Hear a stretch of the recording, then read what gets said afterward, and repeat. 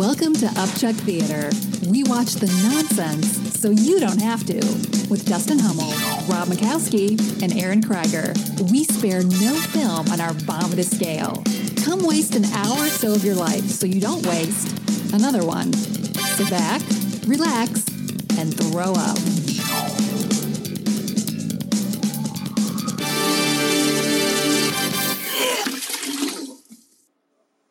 So Dustin's coming by tomorrow, and we're going to do Upchuck Theater. Mission to Mars, The Core, or The Astronaut's Wife?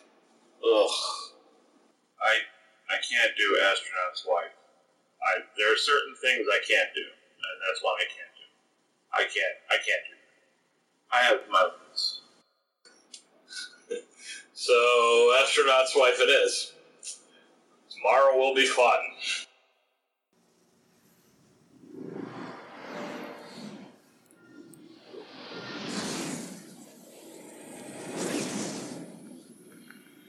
Houston, permission to rotate the panel 48 degrees, over.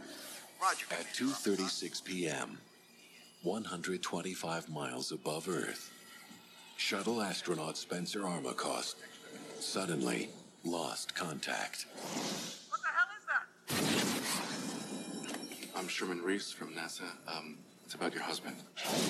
What happened? There was an explosion. We lost contact for about 2 minutes. Jill. What happened up there? Everything shut down. No sound, but something loud. And then I felt warmth. It was the warmth of you.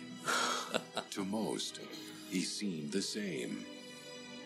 But to his wife, he had become something not of this world.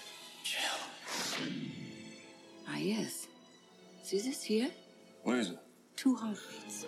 It's twins, Mrs. Amacost. It's twins. Everything's gonna be just fine. Now, What happened during those 2 There was minutes? an accident. There was an explosion. No! she's beginning to fear that the lives inside her aren't human. And he will stop at nothing to protect them. If you are watching this tape, Mrs. Armacost, I'm probably dead. He's not your husband anymore. Where you gonna go, honey? Where you gonna go? What's happening? I love you, Jillian. No, you don't. Johnny Depp, Charlize Theron, the astronaut's wife. Everything I see, you see. Everything you think, I know.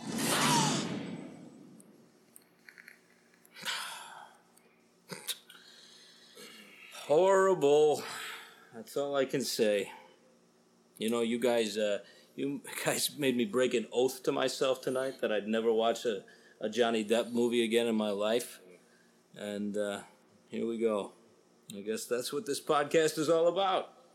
Welcome to Upchuck Theater, folks. I'm Dustin Hummel. I'm Aaron Krieger, in pain. And I'm Rob Mikowski. Well, where do we start with this one, gents? Trailer pretty much says it all.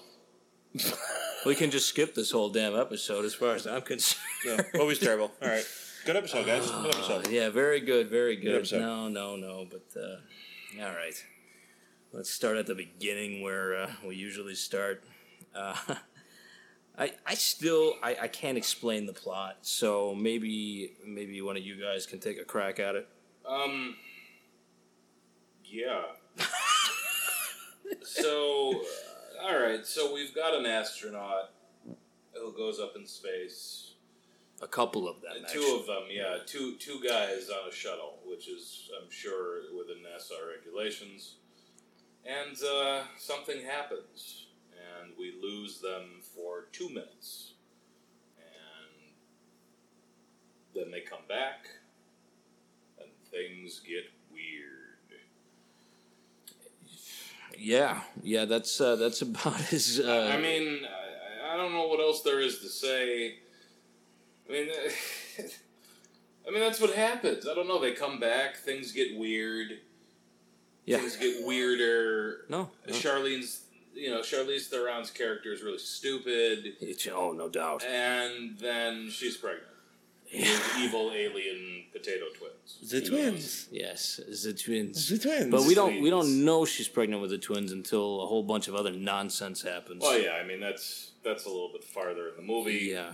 But here's where it lost me. Within the first 5 minutes, we were jumping timeline. I don't even. There wasn't a timeline. No, this is another movie that has no sense of time. You know, they go up in space. They're only up in space for like a couple hours. Like we don't even see them go up in space. And then he's trying to have phone sex with her on the NASA party. Well, no, chat. we did see stock NASA takeoff footage. Yes, that's true. That's true. Yeah. So we assumed they went in space. Sure. There's radio transmissions. Yuck.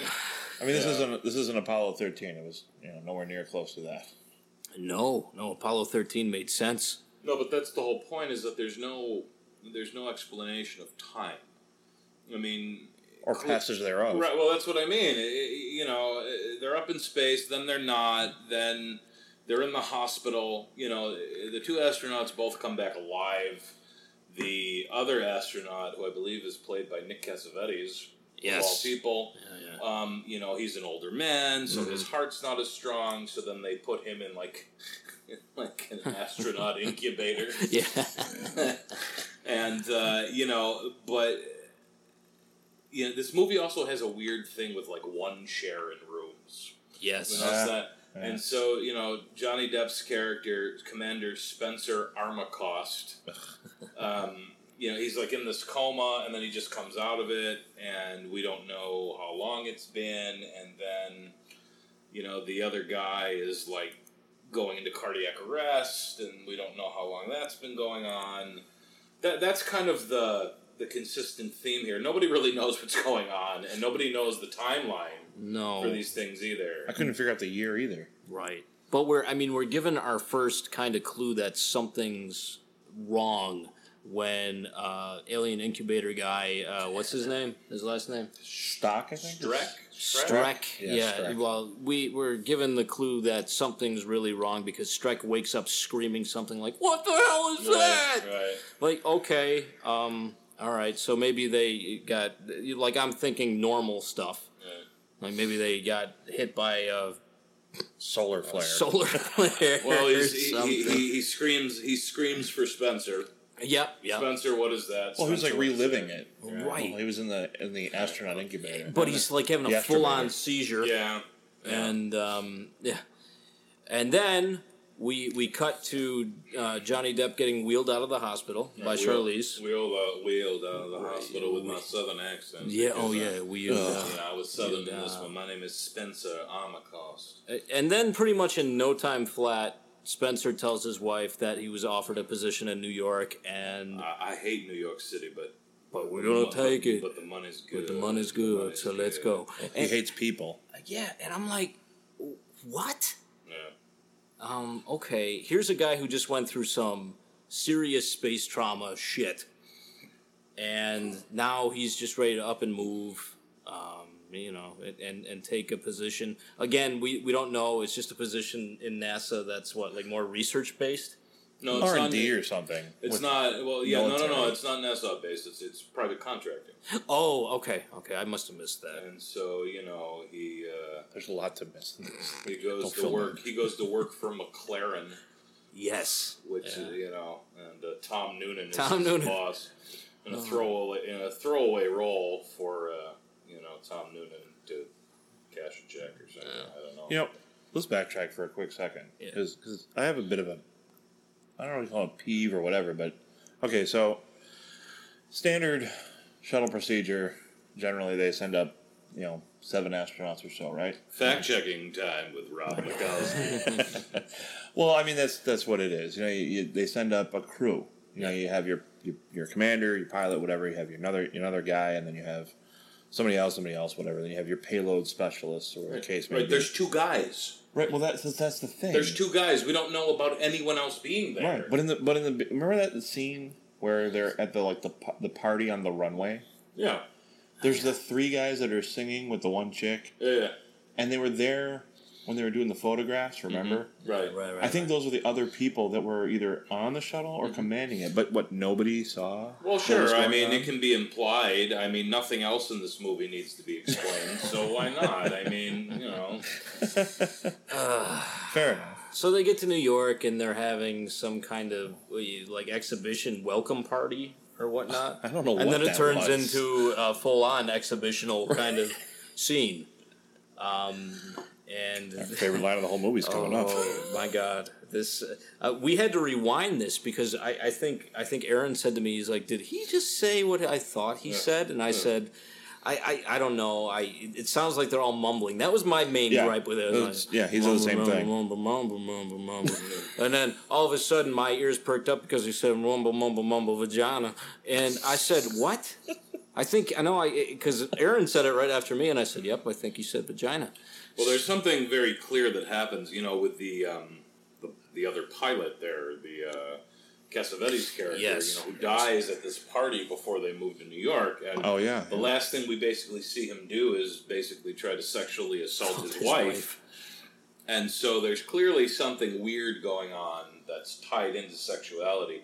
There's actually a lot of things in this movie that are one way or the other tied into sexuality. There's all these references to length and width and girth, and girth and like fully extended and all this stuff. But so at this party, Johnny Depp makes his play on his wife, and he throws her up against this wall, right, in pretty much plain view of. And they're upstairs though. Well, it's a diversion though, because she's saying, what tell me about it. What happened up there? With their matching haircuts, and that was the first thing I noticed in this movie. Matching frost. Why do they have the same haircut, the same frost color? I mean, just over and over again. And he's turning her on by throwing her up against the wall. Okay, fair enough. Right, he's explaining the scene. And he's touching her, and that's fair enough. And then he makes his way into her Green Valley. And something loud as he's fingering her, and flicking the bean. The warm of your vagina. Right. He says this, and then we're like, okay, and then and then like the warm of your mouth. Okay, the warm of your hand, the warmth of your cunt, and and so it just keeps going.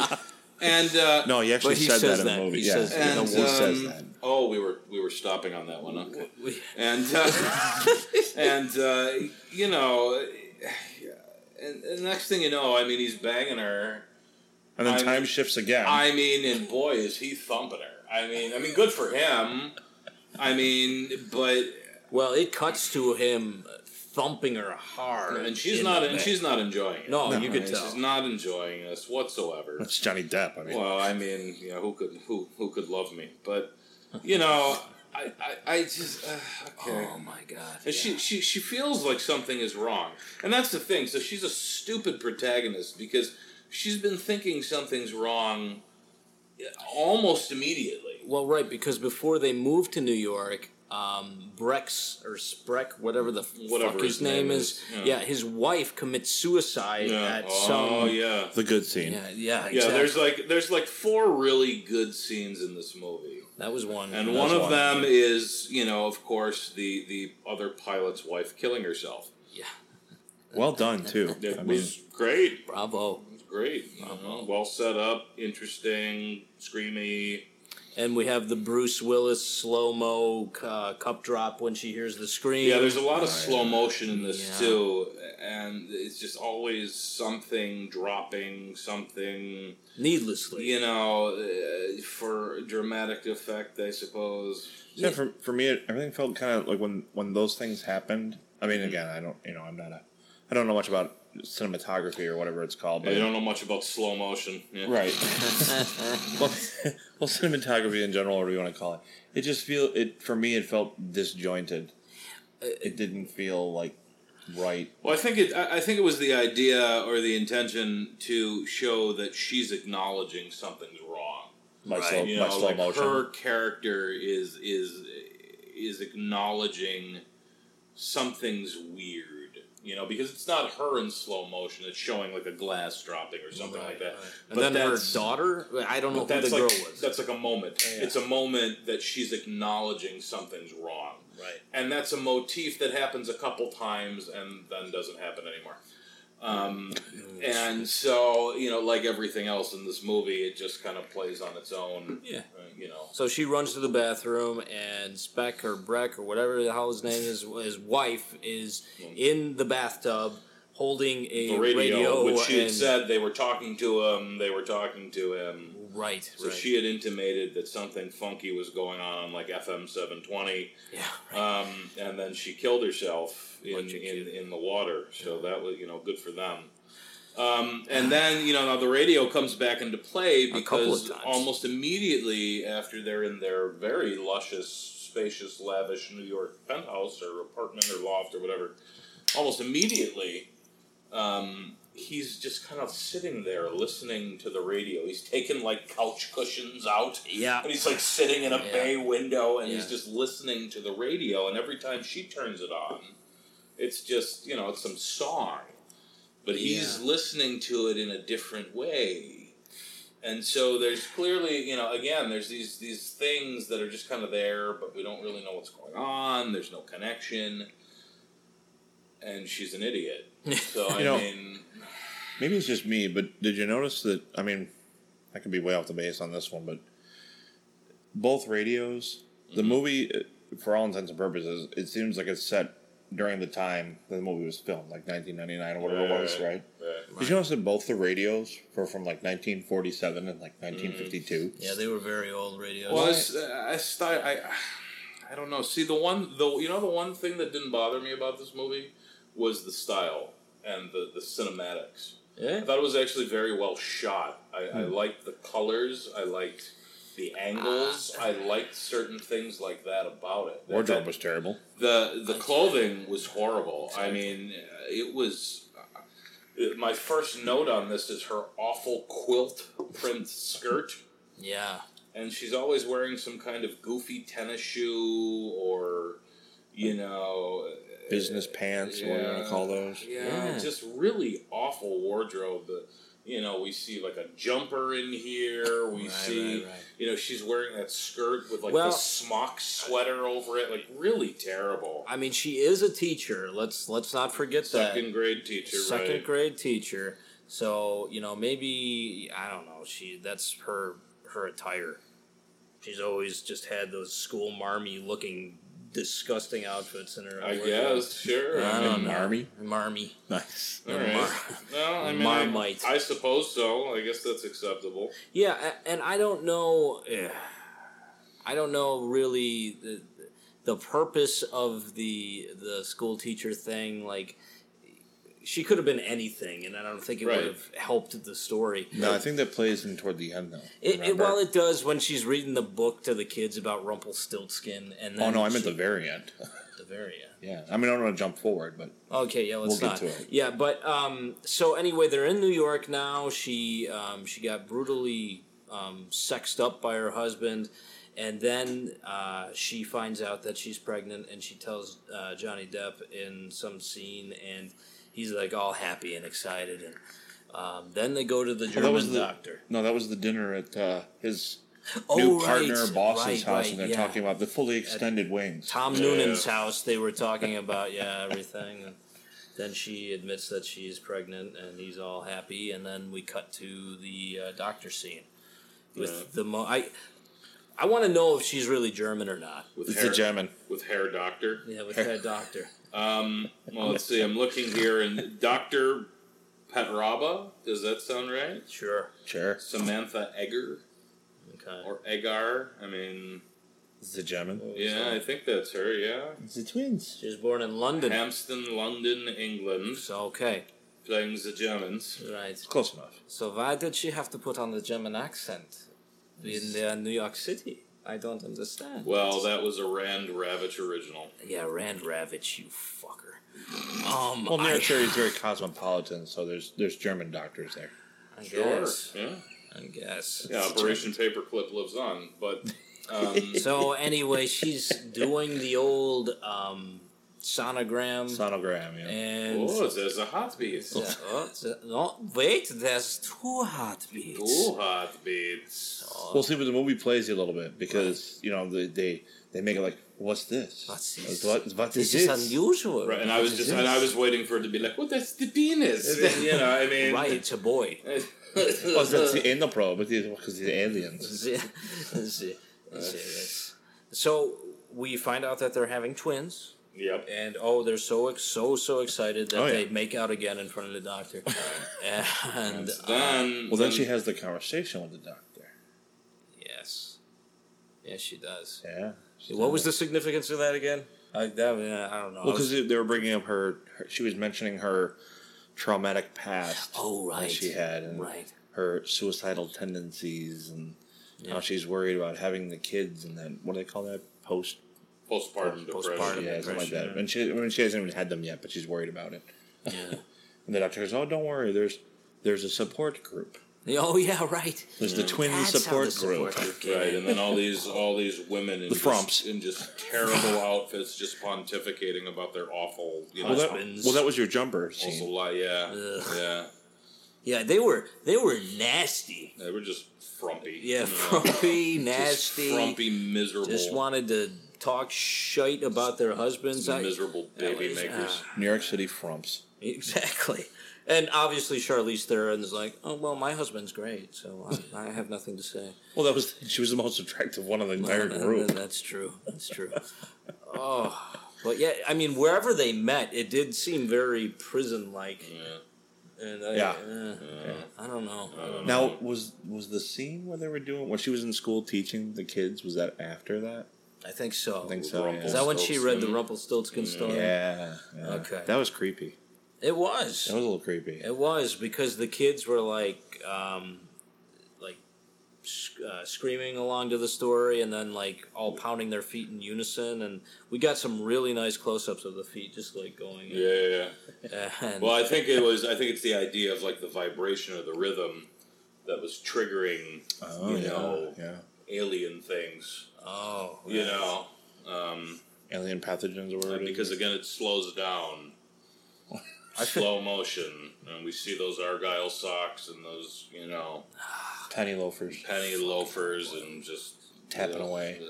Well, that's a creepy story, anyways, in general. Well, yeah. Anything from the Grimm is pretty creepy. And you could tell when she was reading it that she was disconnected. And is this the first time she starts having feelings that her husband's not? I think it was. Yeah, maybe. Yeah, because that's when she started getting the whole far away look. Yeah. There was every scene after that, she was just stupefied. Yeah. You know what I mean? She knew something was going on, but she couldn't really nail down what it was. But at the same time, though, it seemed like she knew something was happening. Yeah. But she's in denial about it the entire time. Right. Well, and until of course, we're in a toy store. And everything changes in toy stores. Oh, God, yeah. And one of the other NASA employees, Sherman Reese, he has lost his job. He's disheveled. He has a 3-day growth beard to indicate that he's lost his job. And he follows her into a toy store, which is really creepy. Yeah. Right? I mean, there's these kids around, and it's a big ass toy store. And there's these kids just wandering around by themselves.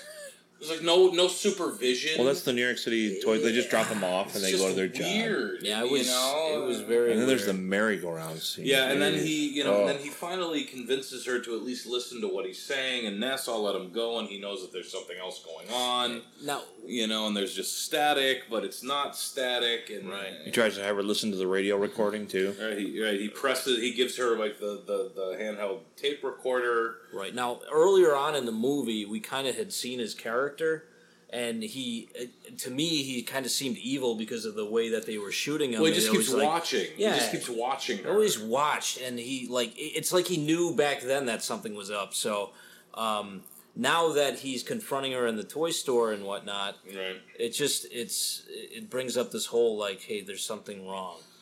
And right. So listen to this tape. So she does. And she hears, I think Strack, the other astronaut, goes, what the hell is that? And then there's all the screaming. And we don't ever really hear anything from Johnny Depp, at least that I can make out. No. And then you hear this, you hear this evil kind of, static.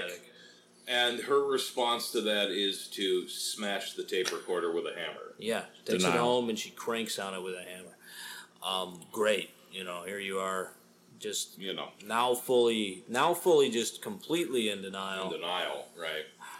Well, I can imagine. I mean, I'd probably be. I can imagine being that way too, though. If your husband came back sure. weird, I mean, you don't want to admit it, but you're kind of being forced to in a way. Yeah. Yeah, right. I guess. I mean...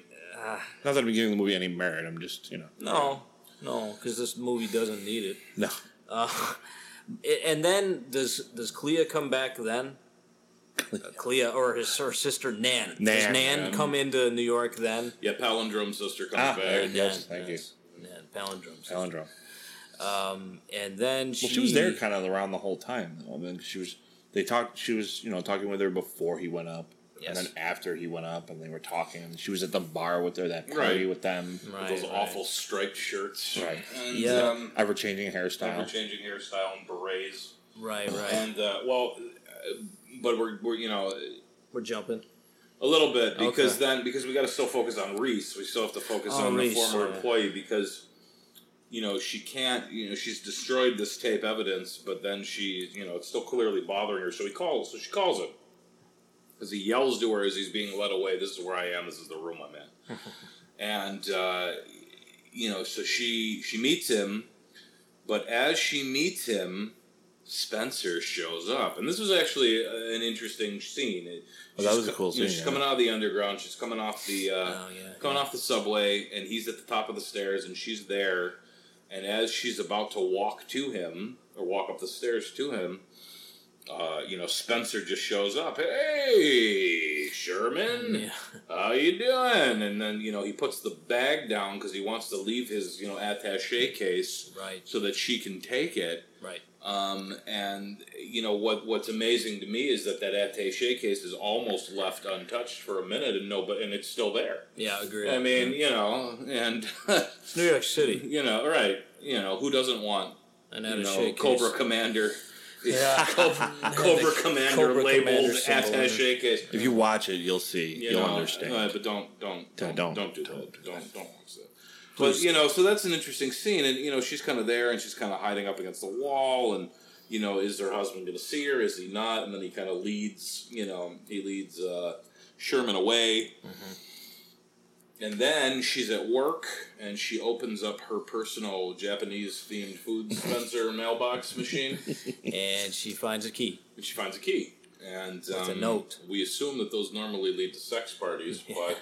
Not in this case. In this case, it leads to storage. Yep. And she gets into this storage unit, and it's like this really immaculate, clean, not even an office. It's like a man cave for space stuff. Okay, whose was that? It was Reese's, I guess. I mean, was it? It must have been. I don't know. Again, it's not really... Well, he gives her the key. Right. But that room makes no sense, right. though. Well, no, that's what I mean. It's all so put together, and there's posters on the wall, and Time Magazine, and and Astronaut of the Year.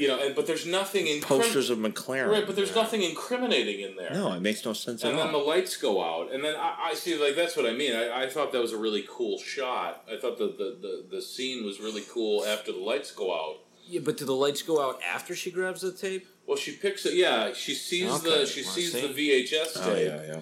And, and then the lights go out, and then she leaves, and she's kind of going through this maze of, of the storage units. Mm-hmm. And that was a really cool scene, the way they shot it, and the angles, and the lighting. Yeah, it was suspenseful.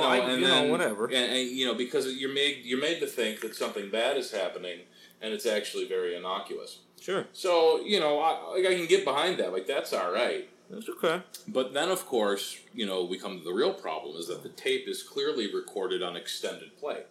And so, the tracking is just so off on this thing. You can tell that Reese, it's a tape of Reese. You can tell that he's just been recording shows on this tape for 10 years. It's just so worn out. But he's ranting and raving and talking about certain things, and like, if you see this, I'm probably dead. This, that, and the other. She had found out from him in her previous phone call that Streck's wife, who suicide by radio, had also been pregnant with twins. Yeah. So we're seeing a pattern here. Now We're seeing something weird, and that What's we're the talking two thing? Yeah. right, and we're talking about radio waves. He shows her like a super early version of Audacity or something like that. Exactly. And you see the two astronauts, and he goes, "These were the only two voices that should have been there." But then there's this third one that just kind of comes through as static, and then we hear that, we hear that really creepy staticky noise again. And he thinks that these aliens or these creatures or these beings... And they were telling him that it was like suit static or something. Right, but that they're actually transporting themselves basically at the speed of light through like sound waves or whatever it is. And so... Which would be interesting too, though. Yeah, I have to say that part of the plot, if you want to call it as such, that part of the plot though, that's interesting to me. That if you were an alien, and you wanted to get from where you are to here, and the only fastest way you could do it would be through light. You know what I mean? And that makes sense. Well, and that's what's really aggravating about this movie. It's well shot. The cinematics are fine. And there's an interesting kernel of something there. Yeah. It's just all the diarrhea in between. I mean, it just doesn't get better. So, so now things are coming along, and Jillian, Charlize Theron, is beginning to... What's the best way to describe it? I mean, she's starting to have telekinetic powers or something like that. I mean, she's starting to... Well, there's a lot of dreaming, too. Yeah, well, she's right. All these dream that's what I mean. Like, it's starting remote to be... viewing. Is that what it's called? She's starting to... Something's happening. She's turning into Deanna Troi. Yeah, exactly. And, she's getting flashes. But she's starting to see stuff and feel stuff. And, yeah, that's a good point. And this just starts breaking her down. And then we get to... Like this movie does. And then we get to the abortion scene. Oh, yeah. And... movies and abortion. Well, yeah, but it was made. It wasn't canned early. It was his. It's McLaren's wife. Yeah, the business partner. And they're at some posh lunch, and she gives her this pill box, XJ968 or something like that. DX637. And it's like guaranteed to kill potatoes or something. And she goes, and she's so cavalier about it. She goes, listen, once you start getting the spotting, it's all good after that. You'll have violent cramps. And then you're, and then maybe you'll get a bracelet. Right, and it's just like the ugliest, veiniest hand ever with this like Persian-looking bracelet. And the look on her face. And you can tell, she's proud. She's proud. can tell that she's got a jewelry box full of these, full of half bobbies. Right. I mean, and it's just so. Yeah, but your line was the best when you said, "Oh, well, these earrings were little Jason." Yeah, and this is Bobby, and the nipple rings were my twins. Right. And I mean, it was just. I mean, that's in poor taste. I mean, even for us, that's in really poor taste. That is pretty bad. I mean, that's I don't know, and I mean, it felt heavy-handed. Well, yeah, it did, I guess, but maybe they had to show that she was desperate, right, to try to get rid of these. That's still what confuses me. Okay, yeah, now she knows her husband's a pod person, alien, whatever we want to call it, but she wants to get rid of the kids. Was she convinced at that point, though? She should get rid of the husband. What I mean, like. Right, but was she convinced at that point that he was an alien? I think so. Yeah, I think so. At this point, she knows. She knows something's wrong. Okay. I mean, she's talking about aborting her children. Mm-hmm. All right, fair enough. Fair enough. Yeah, something's weird. I mean, she knows something's weird. Right. And her husband's attitude towards her now is more of... he's also started to change. He's become less... He's become less like free, he has in real life. Less open. lovey. Yeah. Yeah, and he's become the Johnny Depp we know and love today, where he hits his girlfriends. And, well, he doesn't do that service quite yet. Starts turning into a dick. But well, you can see with Johnny Depp when he gets really serious, you can see his cheekbones more. They pop out a little more, and those puffy cheeks kind of square. You know, they kind of suck in. Right. And he has this look on his face, and having 21 Jump Street flashbacks. And to be fair, you know what I remember the most about that show is in the opening. Like, isn't it right at the end when they're like 21 Jump Street, and like doesn't like somebody go through a table? I think so. Yeah, like somebody gets thrown right through a table. Oh, good. That's what I remember about that show. I don't remember that show. Yeah, well, that's great. Well, Fox is first. Thank you, Fox. And you know, but I will give him this much. You know, I don't think any of the three of us are real Johnny Depp fans in any capacity. No. You know, he's done a couple. We'll get to that a little later. I mean, he's done a couple movies that I think are decent, but I do give him credit in relation to his acting in this for one thing, in that his character transitions in very specific phases. Yeah, you're right on and that. he really, if there's one thing to be said positive about him in this movie, he really found points in the story to turn the key, to turn the screw a little bit, to get more and more sinister, cold, cunning, and then ultimately, all out. You know, when you put it that way, I see it actually. Yeah, and you can see it. He really did, and I that was actually, it was good. That was actually really good. And Charlize Theron just gets stupider and stupider. Yeah, not a good hairdo. Yeah, and can we also talk about like something else that's not consistent throughout the whole movie? In almost every scene for her in the first half of the movie, there's a nipple. Yeah. There's a nipple sticking through every shirt or every piece of fabric or every smock that she's wearing. Yeah. And then the nipples go away. Well, it's because the warmth of her cunt. Right. Oh, for Johnny Depp. Oh, obviously. Okay. She's obviously has the warmth rising up. If Charlize Theron wasn't in this movie, I couldn't have watched it. I really couldn't. I don't know. I had trouble watching it anyway. As it was. I don't care who you put in there. Well, there was two scenes of her with no clothes on, but nothing after that. Oh yeah. Yeah, but there were a lot of knees in those scenes. Yeah, a lot of knees. Although there was one panty shot though in the bathroom. Right. Yeah, but that doesn't really matter. So she's having these dreams, and Spencer is getting more cold and calculating. Yeah. Also, a huge continuity goof is when she's watching that tape, and then he's like, "Oh, hey." Oh yeah. Hey, well, maybe we should watch the pregnancy video together. No, that's fine, buddy. And then he's like stroking it, and they fall asleep to the old movie, and then when they wake up, it's not there. Right? It's gone. Yeah, but that makes me think that maybe he hit it or something. I think it's implied that maybe he. But she fell asleep on him. Well, that's what I mean. And he claimed he fell. I mean, maybe he ate it. I don't know. Yeah, maybe he sucked it through his alien. You can see. I mean, because you can see through his eyelids that things are happening. Yeah. So maybe telekinesis or something. Well, and I almost felt like at one point in that sequence where it kind of like goes into his brain or what's happening, and then he has the flashback. Well, you're right, and I could have sworn that I heard him kind of scream at one point, like as it's starting, as it's like kind of going through that funnel or that hole. I could have sworn that I heard him as a human scream, like kind of that's the final moment where he has no control left, or like he's completely gone.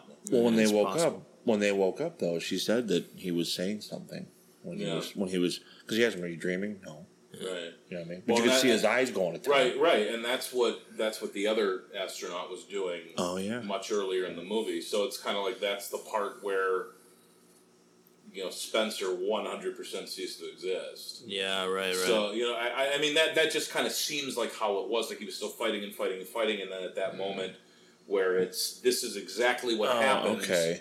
I mean, maybe not, but that makes sense to me. That makes sense. I can see that. And so again, like that's an interesting thing. Yeah. In this just awful terrible movie. The Upchuck Theater Podcast. I mean, at the end of the day, where you get to that point where she's taking the fucking pills. Right. And She tries to. Well, she tries to, and She wants to, but she can't. And Spencer has gone full alien. Do you think those the Xeno babies in her womb were affecting her? Well, according to Wikipedia, Jillian dreams that Spencer had been possessed by an extraterrestrial and acquires medication that will cause her twins to be aborted. Yes. Right. The twins, however, will not let her take the pills and summon Spencer. Get out of here. But see, now see again, that starts playing into the idea of she's kind of transforming as well, in the sense that she's getting these kind of psychic powers. Or You were seeing a little bit of that in her too. Yeah, and again with the rumbling and that noise. Yeah. Yep. And it's like radio waves. And the radio, and you know what I mean? And radio waves, and so what's to say that the kids aren't projecting radio waves to him?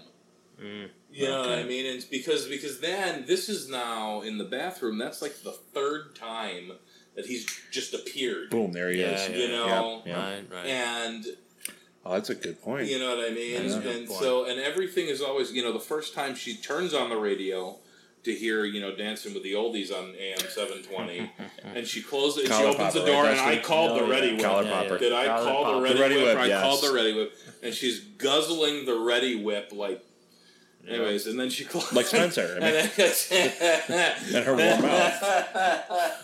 And then she closes the door, and he's there. There he is. But but again, what's interesting to me about that is she's doing all this dancing, and nothing's really ever been implied that she was a dancer or anything. No. But there's a lot of shots of her obviously on her feet and moving around, and just being being kind of happy-go-lucky in the middle of the day when she should be teaching, right? But Saturday. But there's a lot of shots of her belly. There's a lot of shots of her belly. Prosthetics were There's beautiful. a lot of shots of her stomach. But my point is the movement, or perhaps the lack of clothing. Perhaps the potatoes felt threatened, or whatever it was. No. It's something about the insulation of the children. Oh, and so like her moving around and doing all that stuff. So you're thinking stirring something, right? Because he shows up. So you're thinking the Xeno babies were getting shaken around a little bit, so they called out the daddy. Very possibly. Okay. Or even if it's not if it's not so direct like that, just her movement and her energy is projecting something, because then he shows up. Okay. And then with the pregnancy thing. Yeah. And they felt threatened. The pregnancy tape, and then he just shows up, and then with the diuretics, and he just shows up. And so, so again, there's things like that, but it's so hidden. You can't, it's not... It's undertoned. So... Well, it becomes pretty fucking blatant when he comes in and catches her in, mid-abortion. Mid-swallow of the pill. Yeah. Right. She doesn't even get to swallow it, but she drops it. Right, he drops it and he just cranks her. And then she says, he says nothing's going to happen, and then he pushes her kicks her down the stairs. Well, slaps her first.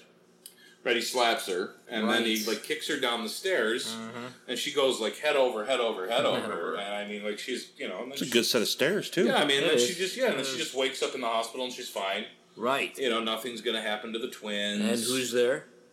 Spencer. Right, Spencer. Well, not to put a hole in your theory though, but him knocking her down the stairs wouldn't have put Xeno babies at risk. Well, see, that's what I'm saying. That was that whole interstitial cutscene where they're pulling shit out, and they're like, "Oh well, she's fine." Oh, the dream sequence again. There's too many dream sequences in this movie. Yeah, that's what I mean though. She goes head over, end over, and nothing happens to her. Of course not.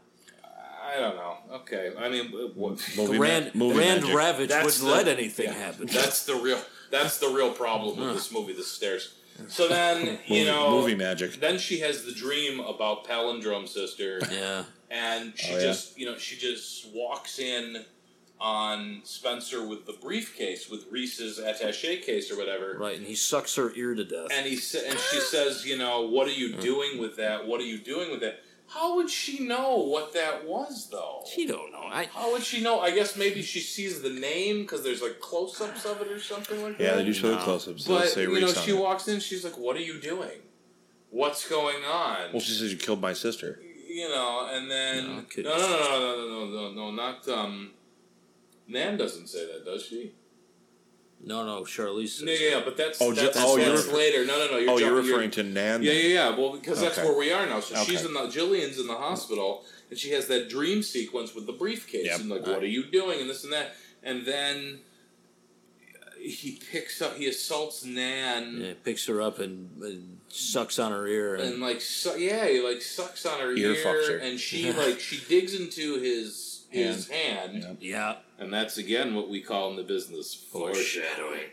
And and so what does he do? Does he crush her to death? Does he suck out her brains? Let's go with suck out the brain because I don't know what else the hell's going on. It looked like he was eating her ear. Yeah, well, that's what I mean. Yeah, and he then, was just munching. So then she just dies. Mm-hmm.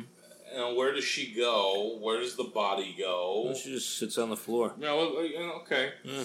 So doesn't even clean her up. She just leaves her there. And then Jillian leaves the hospital, and that was a great shot of her walking down the corridor on the angle, and then she gets in the elevator, and he's coming up the other elevator. Like, that was a really great sequence again. That really was well very good. shot. Oh, yeah, that was cool. That was a really, really well shot scene, And she starts running away and gets into a taxi. Yeah, and then she runs the park. She's doing this whole thing. This paranoia sequence. She runs into this cab, and he won't go through a red light. right. So then, Subway. So then she runs away from the cab driver, and he swears at her in like Swahili. And then she gets on, she gets on the subway, and of course there's like the one single older lady staring at her, and then it's this whole sequence of all these, all this imagery. That's right. The Willy Wonka subway factory. Right. Yes. It's like the Willy Wonka boat ride through the subway. Through the subway system of New York City, and all of this, and it's like implied that she's been traveling basically all night. Yep. Right? For 3 days, either way. And and then, she's just doing it to go home. Oh, yeah. She's not only doing it just to go home, but he's just right there. Right. I mean, that's really dumb. There's a Disjointed lot time of subway lines in New York City. Well, she's stupid. I mean, she's dummy. She's it's very clear that she's trying to get away from him. Yeah, by going back home. Yeah. Well, I mean, absolutely. I get that, but she's blocking him out with the old. What's that? Was it the armoire in front of the door trick? Yeah. So she goes. She gets he has keys. And then, like through the CCTV footage, and let's just address security cameras in most movies. You either get something where the guard sees it and then he's instantly dead. Yeah. Or we see security footage, but only for our amusement, and the security guards it's nowhere to be are found. like masturbating or like eating hoagies or doing both at the same time. Exactly. And like I don't masturbating onto hoagies. But security cameras do nothing positive for the protagonists of stories. No, not at all. No. Never. No. Never. I don't think I've ever seen a movie where that is true. Never. No, you're right. Yeah. I mean, whether it's something creepy like in Sliver, which could be a candidate for the show, okay, or with Billy Baldwin, or is it Billy? Yeah, it's Billy Baldwin, or like this movie, or I mean, even like Scarface. On Scarface, the CCTV footage in Tony's big mansion room at the end when the Colombians or whoever are attacking his compound, you're just seeing all of his people killed. It's got nothing to do with anything pertinent for him. Maybe he's coked out of his mind. But that's true. Again, it's not helping the protagonist. Right. It's just showing it for us. Well, I think part of the CCTV thing too is it's like a sense of security, right? That you're tricked into thinking that because you have these CCTVs that you're safe and you know what's out there and you can see what's coming. No. See, I always thought it. No. I always seen it like where when you no. Well, no. No. I mean, that's what it is, right? I mean, like even I don't know. in the whole the purge, right? In the purge, when they're all watching through the CCTV, like who's out there, they're getting what's happening outside, and they know what's coming. They know what's coming in, so they can be safe in their own home. So they can prepare for. So that we have a 90-minute movie where they let people in the house.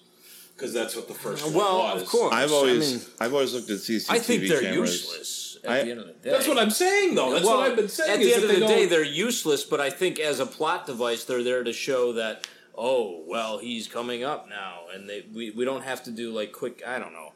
We don't have to do a quick cut down to see that he's actually coming up the stairs. Can you give this point up, please? I was looking. Can we give this movie up? I mean, can we just fucking advance to the end? Because this is fucking. It's stupid. It's really. I mean, it just annoys me that I wasted an hour and a half of my time watching it. To be quite honest. I mean, so far we've watched some real winners, but I have to admit, this one takes the cake. I think so far this is the worst on the list so far. Do we have Deacon's theme from Broken Arrow queued up? I Can we play that? No. Not even Deacon's theme can save this piece of shit. Yeah. So moving past the CCTV. So, anyways, moving past Dustin's security blanket. No. So she gets into the house and she locks the door and then she puts a dresser in front chest of it, of some type, a chest of drawers, and then she walks into where she saw Spencer kill Palindrome's sister. And then she sees it, but then it's gone, right? Like, it's not gone. Actually there. Right. So, but she sees it, and like she clearly visualizes it. Well, she sees it, too, is exactly the way she saw it in her dream. Right. It's being in that space. So maybe she saw it happening. Maybe it's more she did. Well, that's what it's implied in, obviously. And so then she just starts flooding the apartment with water. Well, just the kitchen so far. Well, that's all we see. Yes. Right. That's all we see. And then he walks in, and of course his cheekbones are even more square, and his cheeks are even more, sucked in. He's in ready to go mode. And then he's like, baby, what are you doing, baby? I love you. I'm the only one that loves you. This and that. And then we see he brings up her past too, right? And how? I mean, look at the way she dresses. Who could love her? I mean, it's not. I mean. I could love Charlotte. The only really attractive woman who's ever gotten a haircut at Fantastic Sam's. There it is. I mean, very good. There you go. So then what are we doing? We're holding the old time radio underwater. Like the Floby. But then she's got the extension cord in her hand. She's got the extension cord, but the radio's in the water. Right, but she's drowning the radio. Right, so that's pointless. And then, he comes and he's just like, he finally admits it, or the being admits it. Well, she forces him to. Yeah, like, you killed my husband. Yeah, I did, and this, that, and the other. I'd say it. And, say the line. What? Which line? The line he says. And I fucked her wife. Oh, yeah, that's right. Fucked her wife. And isn't it really interesting how he takes such pride in that? Like, yeah. This alien being who transfers through radio waves. Sure. This advanced alien being that came from some other part of the universe and was able to transfer himself through light, through space, takes pride in screwing an alien woman. Just railing a human woman. And then Kirk loved it. Well, who can argue? And then, so then he starts moving her. But she... he's got the telekinesis. She electrocutes herself, or she electrocutes him. She raises her feet out of the water. All the water, because she'd had the scene goes back. And then we see upstairs in the tub and everything else. And, of course, at that exact moment... the whole apartment floods like the Titanic. Yeah. And then she electrocutes Spencer, who is no longer Spencer. Yeah. And then, the alien creature with the tentacles that we were all hoping for an hour. The water tentacle creature. Possesses her. It possesses her. That's actually a good scene, though. Does. Yeah, sure. I mean, I love looking at gelatin, but, that's what it was. And blob of gelatin. So... Jellyfish here's my next question, though. Okay. she knows what's going on with these babies. She knows that she's harboring evil potatoes. Mm-hmm. Why does she save herself? I guess that was the plan all along, but I mean, really, we've come to the conclusion that this needs to end, and she needs to do that. So, isn't a truer ending if she does it and so they kill both of them, and also, him in the rubber shoes being grounded, but that's fine. She lifts her feet up off the water. Right, but that's what I mean. It doesn't arc, but But then she's gonna. But then she's still gonna birth. She's still gonna birth Caligula and Nero. I mean. Well, that could lead back to. Wait, hold on. I'm sorry. The Xeno babies are named what? Caligula and Nero. There you go. That's well. That's something. Well, see, what that does is that brings back to your point though earlier, is the fact that the Xeno babies may be affecting her. You got to remember, how the babies feel sometimes, even with normal babies, sure. in a human woman, they how they feel sometimes affects a woman. No, and I get that, and motherly, right. So protection it could be where the Xeno babies were, maybe influencing her. I mean, the choice is either they survive or their father, I guess, in a way, is killed. So I guess. I mean, I could be stretching, and I could be looking for a goal here. Why but not? That's the only thing I could think of. No, I mean it's not uncommon, especially given the rules of the universe of this movie. But I don't know. I just thought that it was kind of. I thought it was very disingenuous to the whole thing, and I think that would have made it a far stronger ending. In that she really made this drastic decision, but in the end she knew it's what had to happen. I don't know. I mean, that's just me. And then... Well, you don't have a sequel. No, you don't. Ever. Yeah. So then, years have passed. She's got long hair. She's colored it a different color. Now her name's Sue. Yeah, Susan. Yeah, she sends her twins off on their first day of school. Their new stepfather has a giant 5-head. Right. And an astronaut patch. And she's all like, "Oh, honey, they're going to be just like their father." Well, stepfather. Yeah. So you can already tell that, when things go bad, he drinks and he just hits them. Good. But, and those kids had the most evil look on their face. And she's but she's like, no, you're their father. So and then she waves at them, and they smile. So they're like, she's ingratiating him to raise them to be astronauts to clearly take over the world or do whatever. Because she's an alien now, right? Yeah. And then they're reading like Carl Sagan's Science of Earth, Road to the Universe or whatever it is, And then here's how you take over our planet. I'm Carl Sagan. And and then the movie, thankfully ends. I have to admit that very final scene, I had trouble with it because, for the silliest of reasons, at that scene when she was Sue, right, and the alien babies are getting onto the short bus, I forgot that she was the alien. So that scene, I was like, well, why did she have the kids? I don't know, somehow I forgot, or that scene didn't really the one before it didn't have any kind of what do you call it? Well, but then this movie succeeded for you because that's the whole point. Because she's integrated herself into just being, Susan, mama. Susie somebody. Yeah.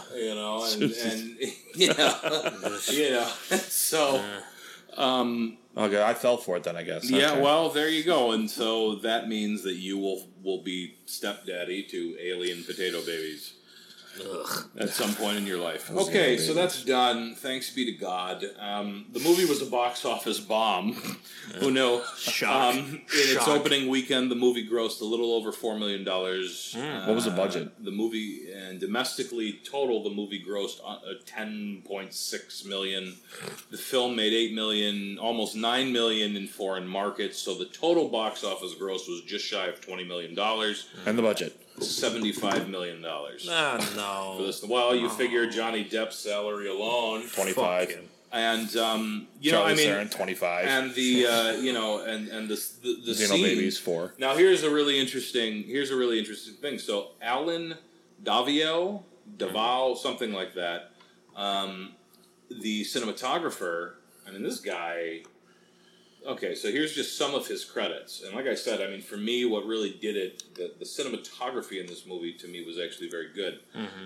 He did the desert sequence in Close Encounters of the Third Kind. Wow. He was the second unit cinematographer on Indiana Jones and the Temple of Doom. Okay. He was the cinematographer for E.T. Oh, wow. There you go. He was the cinematographer for The Color Purple, for Steven Spielberg's Empire of the Sun, Jeez. for Bugsy, for Van Helsing, which is terrible, which Yeah, okay. probably has to make an appearance here too. Yeah. But, you know, Bugsy, Fearless, Congo, another candidate. Nevertheless, I mean, he's done some legit We're not doing work. Congo, right? Oh, yeah, we're going to do Congo. And an Outbreak, too, with Dustin Hoffman. There was a 2? No, Outbreak. Oh. Outbreak with the monkeys. Yeah, I thought you said Outbreak 2. Congo, Outbreak, monkeys, Yes. gorillas, whatever. Monkey month. We'll do a monkey month. Oh, God. Yeah, that's what we'll do. Yeah. And Outbreak. Gorillas and, and and then monkeys. we'll do the Tim Roth Planet of the Apes too. Yeah. And because the new ones are actually good. So he's done some legit stuff, and you know, so I mean, I appreciated that, but this is an awful movie. I was going to bring up the other hero of this, Rand Ravitch. Oh yeah, Rand Rand Ravitch. So his filmography includes. Yeah. There we go. The Astronaut's Wife. hold on. Writer for Crime Lords. Yeah. I don't know that one. Video. Director of Oink. And I kind of want to just see that just because Oink sounds good. Yeah. Candyman, Farewell to the Flesh. Oh, okay. And there He was the genius behind Candyman for Love of Flesh. Okay. And The Maker. And then some TV. I mean, he's gotten work, which is Confessions of a Dangerous Mind. That's a pretty well acclaimed movie, actually. Is it really? Yeah, that's actually a really. Well, he was the producer only, Right. so he didn't write it, direct it. So Yeah, well, we know what happens when it's direct. Yeah, you get Astronaut's Wife. Some other fun facts here. Fun facts. In our fun fact Fun time. fact time with Aaron Krieger. Fun facts, Aaron. Thanks, Rob. The review aggregator, of course, Rotten Tomatoes, gives the film an overall approval rating of 16%. Good. The average Is that rating, our lowest so far? probably, I think it is. Probably. I think it is. The average rating is 4.3 out of 10. IMDb gives it, I believe, it's 5.3. Well, they're which on is crack. really terrible, Yeah. really high. And Oh, the God. 5 people that listen to this show, please all rate this movie a 1. Yeah. 1 star. I mean, don't even rate it, I guess. The site's consensus, the general consensus from Rotten Tomatoes says, despite the best efforts of its talented leads. Who are they? The guy that played Miles Dyson. Joe Morton. Yeah, Joe Morton. The Astronaut's Wife moves at a snail's pace, 100%, Yeah. and fails to generate enough intrigue to keep viewers engaged. Metacritic gives it a 37 out of 100 based on 17 reviews. Yep. Joe Layden of Variety magazine wrote, Rosemary's Baby gets an extraterrestrial twist in The Astronaut's Wife. I mean, they're saying Rosemary's Baby because of the Cassavetes reference. Right, yeah. An aggressive, stylish, but dramatically flaccid, even with all the penis references, drama that plays like an upscale reprise of a 50s sci-fi potboiler. Now, see, if they were smart, they would have tied something into that, and they could have made something out of it. You know they did, though. The radios. Moving on. Owen Gleiberman of Entertainment Weekly rated it a C+, and wrote, the movie is far... Owen Gleiberman. The movie is far from incompetent. It simply has too few surprises to justify its indulgent atmosphere of malignant revelation. What? That's just a dictionary sentence. Like Those all he are- did was write words from a dictionary. Those are 50-cent words. You know what I mean? That's all that Like, is. just nonsense. Janet Maslin wrote, the direction is better than expected. Wrong.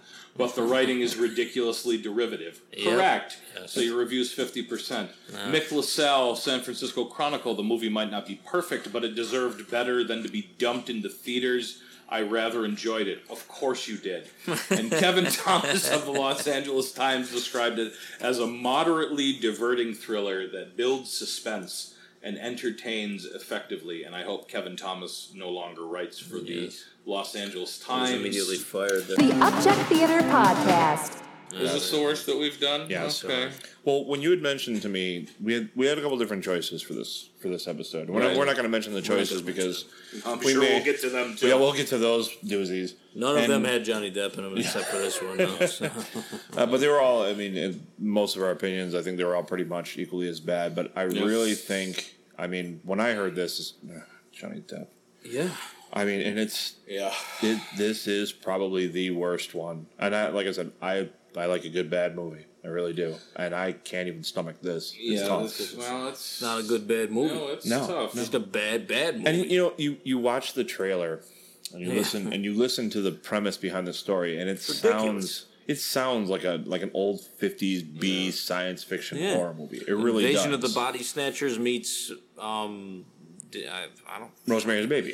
Yeah, exactly. Or here's some one lines from Metacritic from these big reviews. These ought to be good. So again, San Francisco Chronicle, Nick LaSalle with the top score of 75. It's scary. Wrong. It's well acted. Wrong. It's filmed with a degree of flash and elegance. That's a really stupid sentence for this movie. Yeah. Kevin Thomas, the Los Angeles Times, a moderately diverting thriller. We already said that. Strongest selling point is Charlize Theron. Wrong. Right. TV Guide's Maitland McDong. I apologize if you ever hear this. Chilly, muted, and refreshingly free of cheap shocks. Well, that's because it was boring. The stylish psychological horror tale is greatly enhanced by subtle acting performances. Subtle. Now, I give Johnny Depp credit for his turning of the screw. So, I mean, I guess we have to give that a little credence. No, I disagree. Well, why don't we watch the whole thing on CCTV and then you'll feel better about it. No. All right. No. Owen Gleiberman, Nothing But Mood. It simply has too few surprises that justify its indulgent atmosphere. Andy Seller. So here we go. So Andy Seller from USA Today, his weighted review on Metacritic is 50. Alan Devau, again, apologize for the pronunciation. His cinematography is so striking that the movie would probably play better with the sound off. So there you go. There you go. So there you go. That's about right. And if the whole thing was done through CCTV, Dustin would also be happy. I still would. All right, so it doesn't leave me with a warm feeling. Doesn't leave me with no the warmth of Charlize Theron's cunt. Doesn't leave me with a good feel. I don't get this. I don't know. No. As terrible as this movie is, I can see some points where, the cinematography, if that's what you want to call it, there are some scenes where, it's for me, being a layman when it comes to movie direction or whatever you want to call it, there are some scenes where I kind of said, "Oh, that's kind of cool. That intrigues me." And there are some scenes, there's some moments. There's a couple of suspenseful moments. Yeah, where there's tension where I kind of I would perk up a little bit, like, oh, okay, what's going to happen here? Yeah, the ready whip. Yeah, I mean, there was. But no, truthfully, there are very few scenes where you perk up and you're like, ooh, okay, well, what's going on here? And then it falls flat. Yeah. Well, even if you do perk up, the next scene just dashes any fucking hope of it. Exactly. Expanding on it. Yep. Yeah, it drops right out. Yeah. It goes up to a nice point and then just drops, and you're left with nothing. All right. So final assessment here: 1 through 10. 1 being we were pleasantly surprised. 10 being we're vomiting from both ends. 10. For me, it's a 10. Yeah, it's a 10. An utter 10. There are some parts of it that are I can't admit this. There are some parts that are mildly interesting to me. There's 1 or 2 plot points that are interesting to me. Charlize Theron is the only reason for me to watch the movie. I can't give it a complete 10, but I'll give it a solid 9. All right. Easily. I'm gonna go ahead and I'm gonna give it a 7. I think that the from a technical standpoint, I think the movie really looks very good. Yeah. I really appreciate the look of it. I appreciate the cinematography of it. I think that there is a kernel of something interesting here somewhere. And again, there are subtle moments of Johnny Depp's performance that I said, okay, I see what's going on. It's absolutely abysmal. Don't Terrible. watch it. No. But I give it a solid 7 out of 10 on the vomitus scale. On the vomitus scale. So I'm still sitting on the toilet, but I'm able to at least look at my phone while I'm on there. You guys can keep talking. I'm done. I can't do anymore. I'm done. Anything else? I was done at 5 minutes. No, yeah. Let's call it a night. Dustin hates Johnny Depp. I just know, yeah. Astronaut's wife. Emphasis on the ass. Don't watch it. Don't watch it. No. So, all right. Well, thanks for listening. Thanks, guys. See you on the next one. Don't watch this. Don't. Goodbye. Thanks for listening to the Upchuck Theater podcast. Find us on Facebook, Twitter, iTunes, Stitcher, and TuneIn Radio. Or go right to our home at upchucktheater.podbean.com/feed and subscribe. Or upchucktheater.com. Until next time, keep the Ipecac candy and the movie viewing nonsense to a minimum.